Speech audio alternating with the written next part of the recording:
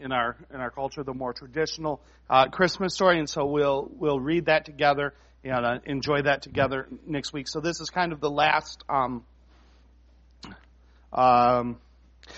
message in our God with Us series. You remember we started with this concept that from Isaiah that we use all the time at Advent. They shall call him Emmanuel, which means God with us. And so we talked the first week about this idea that Jesus Christ was eternally, always, and forever existent in every direction, going back and forward as the second person of the Trinity, the Son of God, co-equal with the Father, same in substance, unified in thought, in power. There was nothing about him, nothing about Jesus that he needed to desire or needed to want to make him God. We talked about in Hebrews chapter 1, it says that he was the exact imprint of the Father's nature. We talked about how in Philippians it said he considered equality with God nothing that he had to grasp after. He was God. He was very God of very God. We talked about a little bit about how through the history of the churches they were discovering revelation as it happened to them and discussing them, that there were great what were called ecumenical councils. The church got together to discuss what was their theology, what was their right belief, and they came to the idea, just as we said, that Jesus was God. In fact, even a term that we think of largely as a Catholic term was not originally a Catholic term, but coming out of this original council, they ran into the streets shouting, "Mary is the mother of God. Mary is the mother of God." In Catholic practice, that's taken on a different meaning and taken on veneration even of Mary and exaltation of Mary.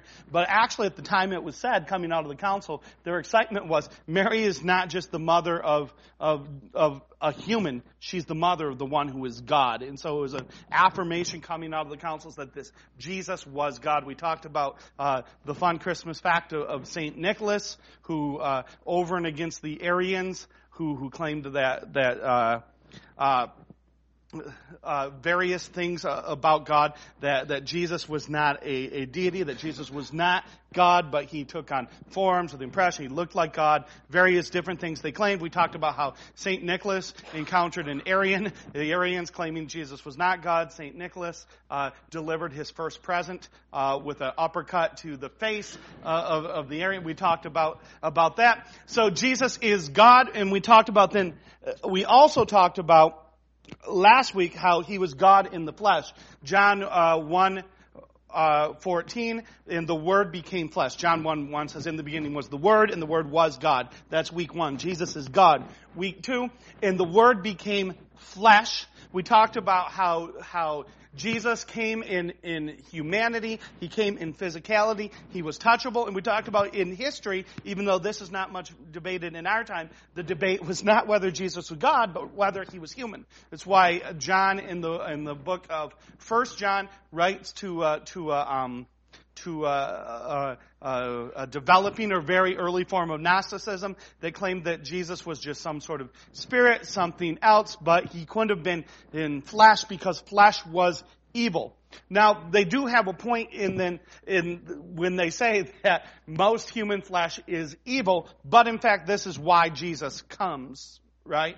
And so John writes in 1 John, this Jesus whom we have seen with our eyes, whom we have heard with our ears, whom we have touched. The idea is that Jesus was a man, and he was a human man. And so in Jesus, his natures are perfectly melded, perfectly, and I would say even mysteriously made so that he is 100% God and 100% man at the same time. He lacks for nothing in either column, right? And we said that is important for a reason. And the reason is what we get to this morning, right? So Emmanuel means that he's God and he's with, he becomes flesh. And the last part is us. So what is the mission that Jesus meant to accomplish? What is the mission that Jesus was sent on by the Father? Why does the Advent happen, and why does the Advent need to happen? Why does God need to show up physically and humanly on the scene? And so we're going to begin this morning then in Galatians chapter 4, and we're going to deal with this concept. It's not a spoiler. It's in fact in the title of the series. The reason he does that is because of us, right? So then the question is how, why, what, those kinds of things. We'll begin at verse 4 of chapter 4 of Galatians, which says this. But when the fullness of time had come, God sent forth His Son, born of a woman, born under the law, to redeem those who were under the law, so that we might receive adoption as sons. And because you are sons, God has sent the Spirit of His Son into our hearts, crying, Abba, Father, so that you are no longer a slave, but a son. And if a son, then an heir through God. So, what is Jesus looking to accomplish? How is He looking to accomplish it? Verse 4, but when the fullness of time had come. What that means is this, is that at just the right time, at precisely the right moment, we don't, any speculation about why exactly and when that was the right time, when God decided to send Jesus, would be just that. 100% speculative. We don't really know. We can speculate various reasons, but they're not determined. They don't help us that much. What we really need to understand, though, is that God in His wisdom and God in His sovereignty decided that this was the right time in history for Jesus to show up on the planet, and also suggests, as we've talked about before, that the Father is working a plan, and He's in fact been working a plan from the beginning. So we talked about how in Genesis 1, God creates the heavens and the earth. And we talked about how in God's creation of the heavens and the earth, that Jesus Himself is there as a member of the Trinity, and that first creation a process that Jesus is there even from creation. Jesus is always existent, right? Let's not forget that He always is. That speaks to the fact that He's God. But we also know, going forth from Genesis 1, that the man and the woman that God puts in a garden are going to decide to sin against Him. They're going to decide to sin against God in hopes of becoming like God, or in hopes of even usurping God. It is the original sin that takes place in the heart, probably before the apple or the fruit, I guess we should say, before the fruit is even touched, right? The man and the woman decide, we want to be gods too. That'll be awesome. And they take the fruit, they eat the fruit. Immediately after opening or eating the fruit, their eyes are opened and they discover that they are naked. They run away and they hide in the bushes because they hear the presence of God coming in the garden and calling for them. Adam, Eve, where are you? And they go and hide. God calls them out and says, why are you hiding? And they say, we were hiding because we realized we are naked and we were ashamed. The shame is introduced into the situation. They realize that they are naked. At that point, God is going to do a host of different things. One of those things is He's going to tell them that they have to leave the garden.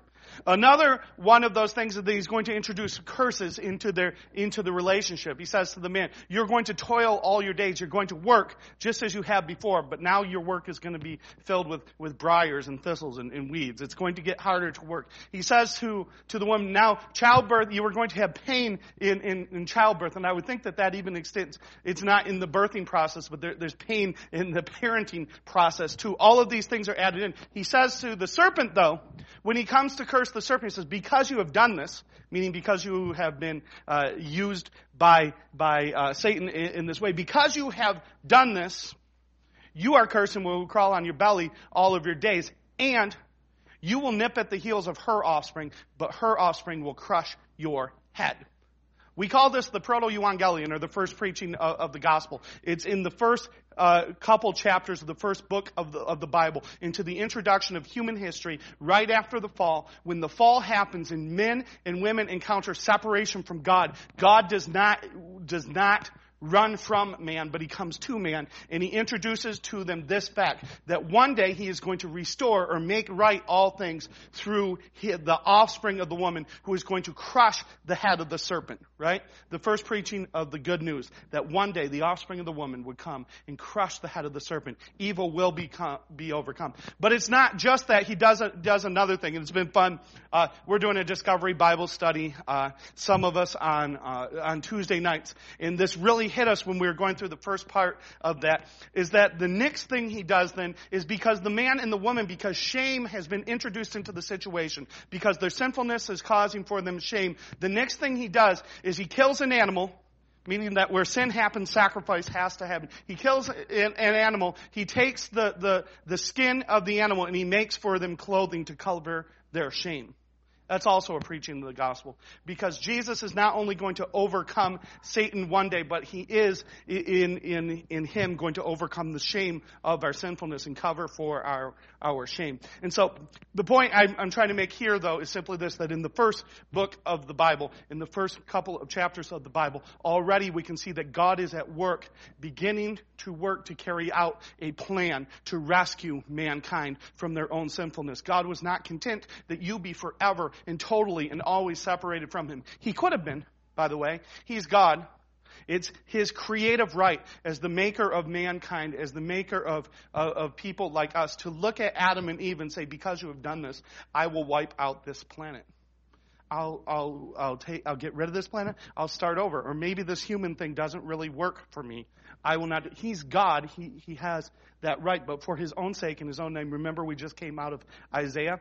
I am God. My glory I will share with no other. For the sake of his own name, for the sake of his glory, and because his love is for you is glorious, he decided that he would not destroy you. He decided that he would not wipe you out, right? And he could have wiped you out before you were ever a thought, right? He could have, Adam and Eve, gone, that's not going to work, and wiped out. But God, from the beginning of time, in the human sense, decides that he is going to carry out a plan that does not wipe out humankind, but restores humankind to relationship and friendship with the God of the Bible. And that starts in Genesis, but it doesn't just doesn't stop in Genesis, because it goes into the next part of the scripture. So, it doesn't stop in the first few chapters of Genesis, because you go later in Genesis, you get into chapters 12, chapters 15, chapter 17. We encounter a man named Abraham, and when we encounter Abraham, God shows up to Abraham. Abraham's just a dude out there worshiping multiple gods, doing his own thing, and God shows up on the scene and says, "Hi, my name is Yahweh. I'm going to be your God now. Stop worshiping all other gods. You are mine now." And so God goes and he calls this dude named Abraham. He calls Abram and tells Abram he will be his. Tells Abram, stop worshiping all those other gods. My name is Yahweh. There's none other. There's no God who can compare to me. There's no God who does what I do. There's no God with the power I have. I am the creator God, right? I am the God with the big G. Everything else has a little g and is not real. So God shows up on the scene, introduces himself to Abram. Eventually he'll change his name to Abraham, but importantly for what we think about, God enters into a relationship with Abraham and with his people that we call a covenant. He enters into a covenant relationship with Abraham. Again, you could read about this in Genesis chapter 12, 15, 17. It's all there. But essentially, at the end of the day, what it comes down to is he says, listen, Abraham, you are going to follow me. I am going to be your God, and I am going to bless you. But not only am I going to bless you, I'm going to bless all the nations of the earth through you, because your offspring will be as many as the stars. And through your offspring, the world is going to be saved. The plan's good. So he introduces a covenant there and tells them again, your offspring will be as many as the stars. Your offspring will be as many as the stars. Your offspring will be as many as the stars. And he tells them again that through his offspring, salvation will come to the planet. And then it doesn't stop there. I mean, that covenant, what he says there is so important. The idea that through the offspring of Abraham, his offspring will be as many as the stars, and all the nations of the earth will be blessed, is what it says. All the nations of the earth will be blessed through your offspring. It doesn't just stop there, even though that's beautiful. Right? He says to him essentially, Abraham, I'm making you a people. And by making you a people, and making you essentially your people, the sons of God on earth, as Scripture often refers to Israel as sons, by making you the sons of God, I'm going to rescue you. But not only you, but through this covenant and through this relationship, I'm going to rescue everybody, because all the nations of the earth will be blessed. Right? That idea. is there in Genesis, the first books of the Bible. It's there by Genesis chapter 12. It's there. And so, but it continues on and it just doesn't stop there. So we get into narratives, we get into other things. We get into this idea of the introduction of the law, right? So things get out of control because when sin enters into the world, what happens is that people start to live under the rule and the reign and the terror of sin. And so people are living under that rule and that reign. And God, seeing this, decides that for His people, He will give them something that mitigates the worst of that. He will give them something that protects them from that. And so He introduces them to the law. And He gives them a law and says, here is how my people, and here's how the people in my nation, here is how my sons will behave. Here are the rules of our family, so to speak. And He gives that to them. Now, in giving that to them, and that's exemplified all over, there's more laws, there's laws all over Scripture. So you have the law in Deuteronomy, you have laws in Leviticus, you have the law in the way that we would think about a condensed or summary form in the Decalogue or the Ten Commandments, right? We have these laws, and the laws are protective for the community. Here are these laws, obey them, right? And He gives those to them, and it's at once loving because God is not willing to walk away from mankind, but at the same time, there's going to be a problem we'll get to in a minute. But first off, it's loving because the community needed to know how to behave. If you read the laws, what you realize is it helps them live in community. It helps them live better. It helps them live in a better place. I hear sometimes people talk about anarchy, not as much as I used to, but when I was younger and in high school, some people would say, what we need is anarchy. We need no government, no law. The problem with anarchy is that other people get to be anarchist too. Anarchy works very well if you're the only one. I will live lawlessly, right? Which means I will do what I want. And doing what you want is really fun. Except for other people do what they want too, and that comes into conflict, and it does not work.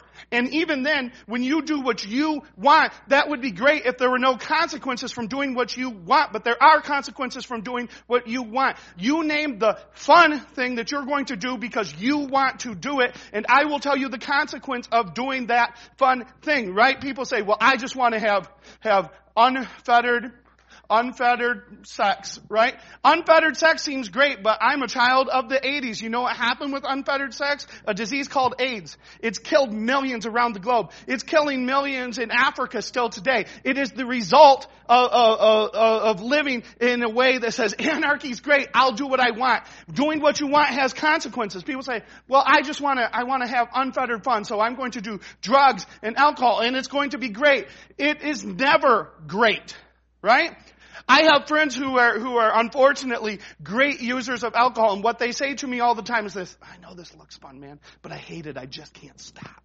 Right? They're addicted to it. And you try and speak life into it, and you try and speak joy, but they don't get it, right? All I'm saying is you can say anarchy, anarchy, anarchy, but living in a place that is full of anarchy has consequences, and those consequences are always dire, and those consequences always hurt. My point here is that God is at work from the beginning of human history to rescue us and save us, and to care about our own good. And sometimes we don't think about the law being given for our own good. We think that it's given for our own, oh, why you gotta be so mean, God? Why you gotta be so mean?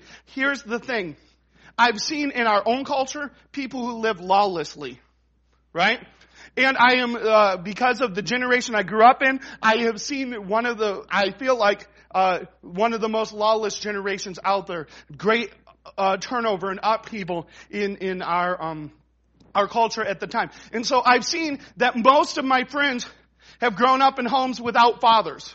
Or they've grown up in homes with rampant divorce. I would even say it's actually my generation, rampant divorce. Currently we live we were sitting in the car talking to our kids, and we were saying, which of your friends has dads who live in the home? Which of them? We could come up with one amongst all my children's friends who have a dad living in the home. That is the result of anarchy in a culture that says, God, why you gotta make all those rules? We can do what we want. We'll sleep with who we want. We'll marry or not marry who we want, when we want, do what we want. And the result is rampant divorce, rampant fatherlessness, rampant children growing up without someone to express this basic idea to them that your daddy loves you, not perfectly, but your daddy loves you because his daddy, the Heavenly Father, loves him, and he is trying to be like the Father to you, right? We're growing up with generations that are never encountering the idea that God the Father is a good Father because they don't have any fathers. I've encountered this before. I remember a situation where one of our football players there was a group of our football players standing together, and they got into some sort of just verbal argument, and someone said, Justin don't know his daddy. Whole group African American youth. Justin don't know his daddy. And one of the other ones said, man, no black boy knows his daddy. No black kid knows his daddy. That is, frankly, a very true statement in most of our culture. Right? That's happening like crazy. Come with me to Godwin Heights. I will demonstrate that to you over and over and over again. I will introduce you to young men who do not know their fathers. Many of whom who have never met their fathers. Some of whom have met their fathers, but their fathers aren't in their life. Some of whom whose fathers are in their life to show up long enough to do an AAU basketball thing with them, but they are not with their mothers, loving their mothers, leading their home. Right? So what I'm saying is, we live in a time of chaos. Our culture can be described as social anarchy. We will do whatever we want, whenever we want, however we want. And frankly, it is not working. And anyone who could look at me with a straight face and say, it's fine, it's working, that person is a liar.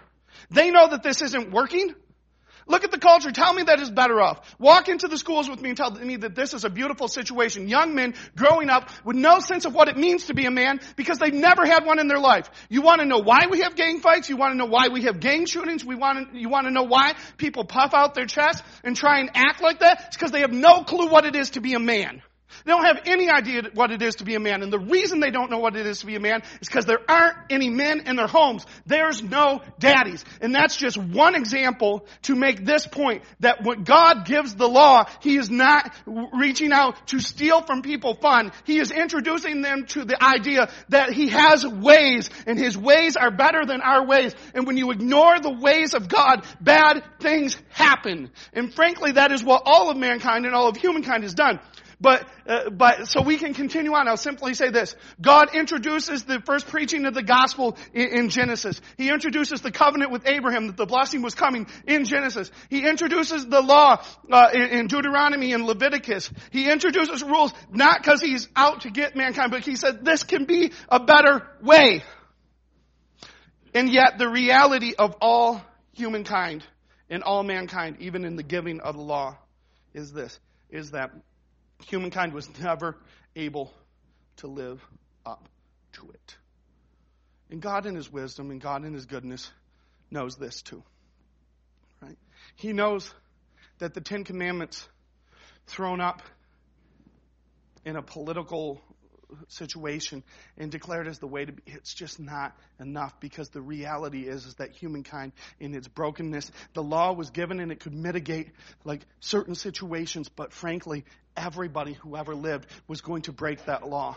Everybody who ever lived was going to look at the law and go, yeah, I know that if I followed that law, it'd probably be better for me, but I want what I want, what I want, what I want. And so God, in His goodness, even though He gives the law, He continues to reach out to the nation of Israel. He continues to love on them. He continues to come to them. It's all throughout Scripture. But then He also sends to them prophets, right?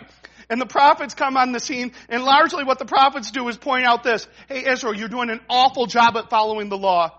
By the way, there's coming someone someday to rescue you, right? And that's what breaks down the prophets. They might not have even understood in that context, but that's what the prophets do. The prophets declare this: you're lawbreakers, but there's coming one day one who's going to make this all right.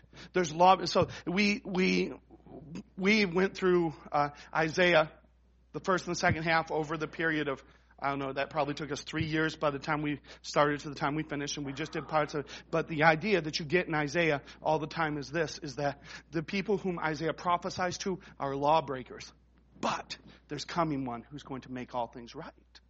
And that's what the prophets do, and that's not just something that happens in Isaiah. That's something that happens in Malachi. It happens when you read what's going on in Daniel. It happens when you read what's happening in Joel. It happens when you read what's happening in Micah. It's all the prophets have this message: you're lawbreakers. You're lawbreakers. Here's the law. Come back to God. And the biggest issue, the biggest law most of history, most of humankind ever broke was this. Love the Lord your God with all your heart, right?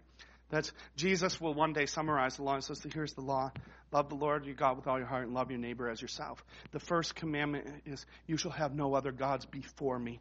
And that's the one that most of humankind continually always breaks again and again and again and again. And so sometimes we go, well, I'm not like that. I don't have any gods, because if we read the Old Testament, we read about them doing silly things by constructing golden calves, right? Moses goes up a mountain to actually talk with the living God, like he's going to have an actual conversation with the real God. And while he is away, the people at the bottom of the mountain find all the gold in their camp and they melt it down and make their own God to worship. Right? And to me, for the life of me, I cannot figure that out. I go, what kind of foolishness and what kind of hilarity is this that they went, you know what? We really need something to worship. We need a God. Earrings, everybody, bring them in and melt that down. Like at what point did they not say, if we're making this thing out of gold and we're making him probably not the best God we can worship, right? What's going on in their minds when they do that? It seems so silly, right? But I think that silliness needs to be brought into our own culture, because if you think about the things you worship, they are no sillier than a golden calf, right? That's the problem with us. We are quick to see the silliness in the behavior of other people and so slow to see our own silliness, right? Because frankly, who do I worship every morning? I don't worship a golden calf, but at various times I have worshiped Honolulu blue and silver athlete, right? At various times I have worshipped an oblong ball. At various times I have worshipped a gaggle of children that are my own, that I produced, right? I can make a list, and at the end of the day, what I worship is no less silly than a golden calf. Because what I ultimately worship, when I walk into my bathroom and I turn to my left, there is a giant mirror. We have a new bathroom, and it's a really big mirror, right? And sometimes really big mirrors are good, and sometimes they're really bad. But the thing about really big mirrors is you can see yourself way better. And what I see when I look into the really big mirror is the really big God that I always worship. And when I say really big, I do not mean in the holy sense. I mean in the sense that I have a weight problem, which is another thing that I worship, which is food. And if you want to talk about stupid things to worship, when you look yourself in the face and realize that what you really worship is a pizza, you need to stop for a minute and realize you probably shouldn't critique people who worship golden calves too much. Right? So I look in the mirror and I realize that that's who I worship. That's my God. How dumb is it to worship the very thing, the realization that you need a God, that you need a salvation, that you were made to worship, comes from the fact that you realize deep down in your actions that you're sinful. People want to claim that you get that you're sinful. You know that you do bad. I don't encounter many people who are like, no, I never sin, and I'm completely happy with myself. I don't meet those people.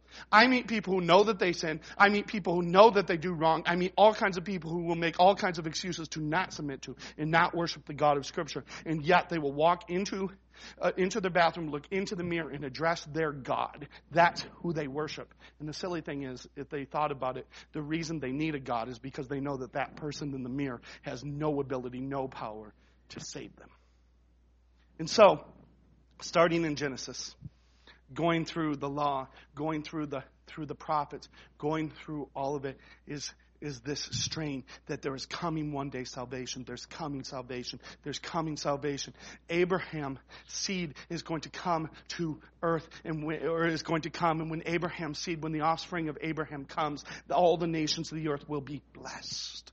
That's the Old Testament. The Old Testament has that. And it goes from Genesis to the last book of the Old Testament. And it speaks the last words of the Old Testament. And then, boom, nothing for 400 years. Silence. Yahweh's been sending prophets. Yahweh's been sending people to say things. Yahweh's been sending, they're written down for us, and Yahweh has spoken. But all of a sudden, Yahweh says, I'm not going to speak anymore. For 400 years, there's silence. We call this the intertestamental period, the time between the Old Covenant, the Old Testament, and the New Testament. Yahweh doesn't speak. So, I don't know what the people thought. I don't even know if the people realized. I don't know, but Yahweh doesn't speak. We have no testament of Yahweh saying anything to the people. And we don't know why, really. All we know is this. is that Yahweh, from the beginning, from Genesis to the end of the Old Testament, it's been saying, there's coming something, there's coming something, there's been coming something. He said it in Genesis. The prophet said it again and again. The time will be right. And so for 400 years, he says nothing. But we can only assume that in his goodness, his wiseness, and his knowledge, he was waiting for the moment to be just right. 400 years, he says nothing. The next time he speaks, he speaks with the voices. The next time he speaks with the voice of a child in a manger. 400 years, nothing. And the next time Yahweh speaks, he speaks in the cry of a child. He speaks first in prophecies. He sends a prophecy to the parents of John the Baptist. He sends a prophecy to Mary. He sends an angel to Joseph. But all of that is stuff that surrounds the core of the story. That the next time Yahweh is going to speak in any huge way, he speaks through the cry of a baby. The first writings we see after the end of the intertestamental period, the first time we see Revelation written down, he speaks with a genealogy. People go, genealogies, fun. Like, I don't know about you, but in my personal devotional time, I will be honest, there have been times when I have skipped over or not been as attentive to the genealogies I read in Scripture as other parts, especially if they're Old Testament genealogies, because those are written in a language I do not speak, right? But all of a sudden God speaks, and he speaks in a genealogy. Why? Because the genealogy is meant to establish that the God who speaks now is the same God who spoke before. Right? When he promised that Abraham's offspring would come. When he promises elsewhere in Scripture, in Isaiah, it says he will be born in Nazareth. They say the root of Jesse will be born in Nazareth. Right? Nazareth is a word that means branch, the branch.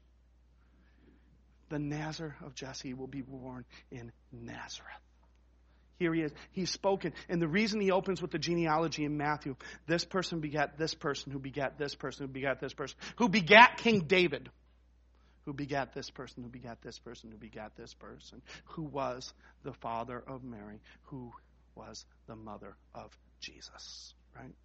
Starts with a genealogy, and the reason why is to establish that the God who has not spoken for 400 years is prepared and ready to speak again. And when he speaks, he does not come with a new message. He comes with the fulfillment of the same old message, that there is coming one who will bless all the nations of the earth. I say all of that to say this. We cannot speculate why this was the right time, but we have to say that at the fullness of time had come. God's been working a plan from Genesis to Jesus. And this is what happened. So in the same, but when the fullness of time had come, when that moment, when God chooses to speak, he spoke in Genesis, he spoke through covenants to Abraham, he spoke through the giving of the law to the community, he spoke through the prophets. Come back to God. There's coming one who will come. There's coming a great prophet. There's coming a great Messiah. There's coming a great one. There is coming one who will be salvation to all the people. When he speaks these messages, he speaks them again and again and again. And he speaks both confrontation and hope to them. But the hope that he spoke to them, he spoke to them, he spoke to them. And he speaks it from Genesis to the end of the Old Testament. When the Old Testament ends and he says nothing for 400 years, he wants to affirm that when he speaks again, this is the same story. And I don't know why, but in the fullness of time, from Genesis to the end of those 400 years, then the fullness of time had come. The fullness of time had come to do what? At the fullness of time, God sent forth his Son. That's Jesus, right? We talked about this. Eternally existent as the second person of the Trinity. Eternally existent from the beginning of time at creation. Eternally existent in everything that God has done at all times. And yet, when Jesus is at when we see Jesus in Genesis, we see him creating. When we see Jesus later on, in various times where we have these appearances of Jesus in the Old Testament, we see him do things like wrestling with Jacob. We see him doing different things. But we know from Scripture that he is active with the Father, and he's active in heaven. So he's active in inspiring the prophets. He's active in all of that. He's active in loving on the people. He is God the Father, but the next time we hear from him after the prophets, he is the one born of a woman. He goes from speaking the very words of Scripture to crying the words of an infant. That is this Jesus. So he sent his one, God sent forth his Son. How? Born of a woman. And we'll talk about that more in next week when we go through the narrative. But he's born of a woman. He's born of Mary. He is born under the law. We talked about the law. Here's the thing. We talked about the law is good, that the law regulates and the law protected. But another fact about the law is none of us can keep it. And if you can't keep the law, on a level that would make you perfect in your obedience to the law, if you could be at no point in your life a lawbreaker, then you would have no need of Jesus. But the reality is, the law has another purpose. One purpose of the law was to regulate the community. But another purpose of the law was to confirm in the community their need of a Savior. Because they did not at any point keep the law well or perfectly. And you do not at any point keep the law well or perfectly. And in fact, the law becomes to a person who has not encountered this Jesus, becomes condemnation. In nothing else, because you're not a law keeper. So God sent forth the Son, born of a woman, born under the law. Why do you have to be born under the law? Because the laws, right? These are God's laws. These are God's ways. Salvation is caught up in this. You want to be saved? It's very simple. Keep all of the law. Never break any of the law. And when I say very simple, I mean it's a very simple sentence to say that has never been fulfilled, never come true in any human under the sun on this planet ever, except for one. This one. Jesus comes and he keeps the law. Why? Because our salvation is caught up in the one who could keep the law on our behalf. He is born under the law, to keep the law, to redeem those who were born under the law and could not do it.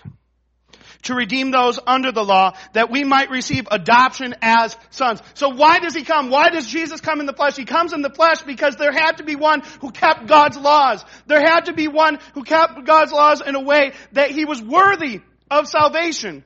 Right? Jesus is worthy of salvation. Why? He keeps the law perfectly. He's the only one who's ever been worthy of salvation. Every other one of us is conceived in sin. From our fathers, we receive sinfulness.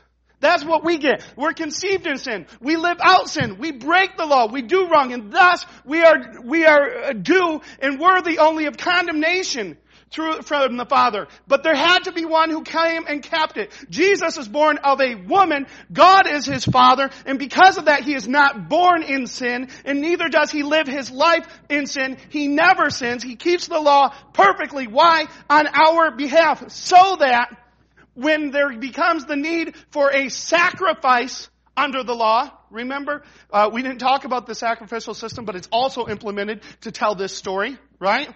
When the sacrificial system, the lamb is killed. Why is the lamb killed? The lamb is killed as a sacrifice. Why? To symbolize something that is pure being sacrificed for something that isn't. The lamb is not the point. Jesus is the point. What is the lamb trying to say? The lamb is trying to say Jesus. And every lamb sacrificed, the point of the lamb was Jesus.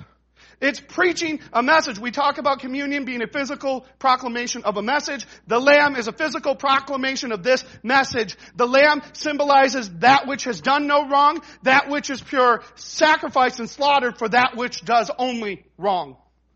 That is not pure. So, here comes Jesus. He is the Lamb of God. He comes and he lives the law perfectly. He is not sinful. He keeps the law on our behalf to rescue us, we who are law breakers. Why does it matter that God came in the flesh? Because you need rescued in your flesh.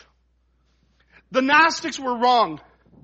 The flesh is not inherently bad and inherently evil. The flesh is corrupted by sin. But it was created good, and it was created not evil. God created us in flesh with the purpose of using our flesh for His glory, His honor, and His praise. We affirm that there's coming a day at the second advent when Jesus comes again, when He will make the heavens and the earth new. When He does that, He will not take from you your flesh. He will take from you your sin and give back to you the fullness of your flesh so that you can live in your flesh, do whatever you want to do, and have each of those things that you do be perfectly and wonderfully praiseworthy and glorifying of Jesus. Which is not an affirmation of what you desire to do, but an affirmation of the fact that when Jesus comes, you will no longer have wrong affections, and your body will no longer do wrong things. You were made to glorify God in the body. He comes to redeem you in your body because He is going to not take us from a different place. He is not deviating from the original plan. He is going to restore us to a new heaven, a new earth, to worship of Him in our flesh. And in our spirit. He has to come in the flesh because He needs to rescue us in the flesh. He's not rescuing disembodied souls. We are not some people who sit and meditate on what of the spirit. We're not people who go, oh, the body doesn't matter. It's just what you think, high-minded stuff, right? People always say the body doesn't matter until someone wants to cut them, right? Body doesn't matter. Body matters when someone tries to punch you, though, right? Body matters when you stub your toe. Body matters when you cut your finger. Right? The body matters. The body matters. And sin had corrupted it, but Jesus is coming to restore it. So He comes in the flesh to restore people in the flesh. And our problem is that we have made such a dichotomy between who we are. We think of ourselves as souls who have a body instead of bodies with souls, and all of us belonging to God the Father. You in the flesh and you in the soul are not two different things. God wants to rescue all of you. He comes in the flesh to do it.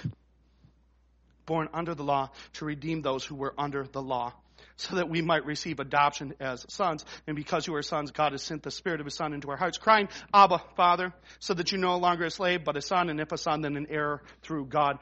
There's a lot of really good stuff in there that I love, but I want to just skip to heir really quick. So here's what happens in sort of Greek-Roman adoptions, right? In a Greek-Roman adoption, it was not like we do when we might adopt an infant, or we might adopt a younger child, to provide for them a home. In this kind of adoption, what often happened is people would adopt an adult to make them their heir. They had no offspring, but they said, who would I want to be my heir? Who would I want to receive my business, my money, my home? And so they would adopt an adult and make them the heir, the one who received all the blessings of the life that they had lived before them, which is only slightly different, and we don't need to really plumb the differences in that. But here's what I want you to catch from this. And so Jesus comes in the flesh to make us sons and daughters of God, so that we can be declared His heirs. We get to receive everything that God has.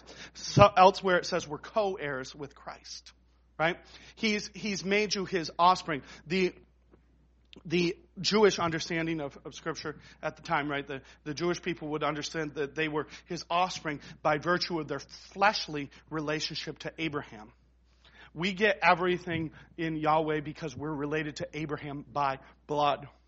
The introduction then of this is because of who Paul's writing to at Galatians, and because of what he's dealing with, is a direct response to that, saying, well, yeah, your blood relationship to Abraham is not enough, because God in his plan is going to adopt His heirs. I've told people this before. In fact, my adopted son likes to bring this up often. But in ancient times, an adopted son was viewed as more valuable than a born son, than a son born to you. Because in the case of a born son, well, that son was just born to you, but you didn't get to choose, right? You didn't get to choose. But in an adopted son, because of when they're chosen, how they're chosen. So they become more valuable in ancient times than a son born to them. They're chosen. They're the adopted ones. And so, before you get big-headed, God did not choose you in that sense, right? Like, hey, look at that Dave Drake. I'm going to choose him as an adult. He's pretty awesome. No, He didn't. Like you were not the first person picked for the kickball team. You know, you were not like the most awesome. You're not the most popular. God chose you based upon his own will and his own glory and his own goodness. And you need to remember that Scripture is clear that there was nothing good about you, nothing worthy about you. But I make this point simply to say this, is that Paul is contrasting the idea that people saying, well, we get to be God's offspring because we're Abraham's blood. And God said, no, these are God's offspring because they're Yahweh's adopted ones. And Yahweh's adopted ones get to be heirs. And what are they heirs of? They're heirs of all things through Jesus. And you ask yourself, what does Jesus receive? Well, he receives, he's the one who Scripture says, to him is all the honor, to him is all the glory, to him are all things forever and ever. Amen. And so what we sometimes say is that as you read Scripture, what you come to realize is that Jesus is the true Israel in Scripture. And because he's the true Israel in Scripture, he's the true recipient of all the promises of Scripture. Interestingly enough, because he's also God, he's also the true fulfillment of all the promises in Scripture. So Jesus comes and he's the fulfillment and the recipient of all promises in Scripture, so that every promise given is fulfilled in him, the true Israel, so that all of us who would be heirs of him, heirs of Christ, or heirs with Christ, and heirs of the blessing of God, receive all the blessings of Scripture in Jesus. Inasmuch as you are in Jesus, you are his offspring. You are an heir. You are Abraham's child. That's the thrust of what Paul is saying there. So why does he come in the flesh? Comes to rescue people in the flesh. He comes to restore your flesh. He comes to call you back to himself in the flesh. He comes to meet the demands of there had to be a sacrificial lamb to take the wrath of God, and he did it in his flesh. Yeah. For all of creation, right? From the time of Genesis, God speaks. At Abraham, God speaks. There's prophets, they speak again and again and again. All of a sudden, boom, there's like 400 years where God says nothing, and everybody must be like, will God speak again, right? Will he speak? Does he have anything to say? And when he speaks again, the way in which he speaks was so shocking to everybody that many of them just outright rejected it. How could it be that one born in Nazareth? Isn't that boy from Nazareth? Can anything good come from there? Who's he? Who does he think he is? And yet, here we sit in the year 2015. And I think most of us realize that this man, this Jesus, is our only hope. That he is truly the fulfillment of Scripture. They rejected him in his own time, and they rejected him in his own time because that was his own plan. And when they reject him, they send him to crucifixion because that was his plan. And they send him to die in the flesh because that was his plan. All of that so that we could sit here in 2015, so that people can sit here 1,000 years from now, should the second advent not happen, right? Yeah. So that people from all time and all history can come and know that this is the one. This is Emmanuel. He is God with us. He's the rescuing one. Born of a virgin, crucified under Pontius Pilate, died and was buried, and on the third day rose again. That is the creedal affirmation of the truth of what we are talking about. That is why God came in the flesh. To rescue people like us. It's hard as a follower of Jesus to separate Advent from Easter, right? I know a lot of times people really like Advent, so let's celebrate sweet little baby Jesus in our modern reconstruction of how he is in the manger with the sweet songs and the no crying he makes and stuff, right? And we want to separate that from beaten up, beaten senseless, whipped, bleeding, crucified, naked, hanging on a cross Jesus. But the incarnation happens with a purpose, and the purpose is a cross. So they're really inseparable. But he came in the flesh to be God with us. Because in being with us, he could be for us. And in being for us, he could rescue us so that we could be with him. In the flesh, in the fullness of who we are, so that we might know the God of Scripture, so we might know the God of history, so we might know the God of everything that is, so that we might be saved. This is why He is God with us. I think I had on there, sometimes it takes too long at other parts, but I had on there John 3:16. Just throw it there. Right? Here's the most known Bible verse in history, I think, right? This shows up at football games. Right? John 3:16 in the end zone. But it says simply this: for God so loved the world that He gave His only Son, that whosoever believes in Him should not perish, but have eternal life. We think of this as a common verse. There's a reason it's so popular. That is the truth of Scripture and the truth of the incarnation wound up in one verse. God loved the world so much that He gave His only Son. Anyone who believes in the Son should not perish but have eternal life. Why does He come in the flesh? So that we could have eternal life. That's good news. That's really good Advent good news.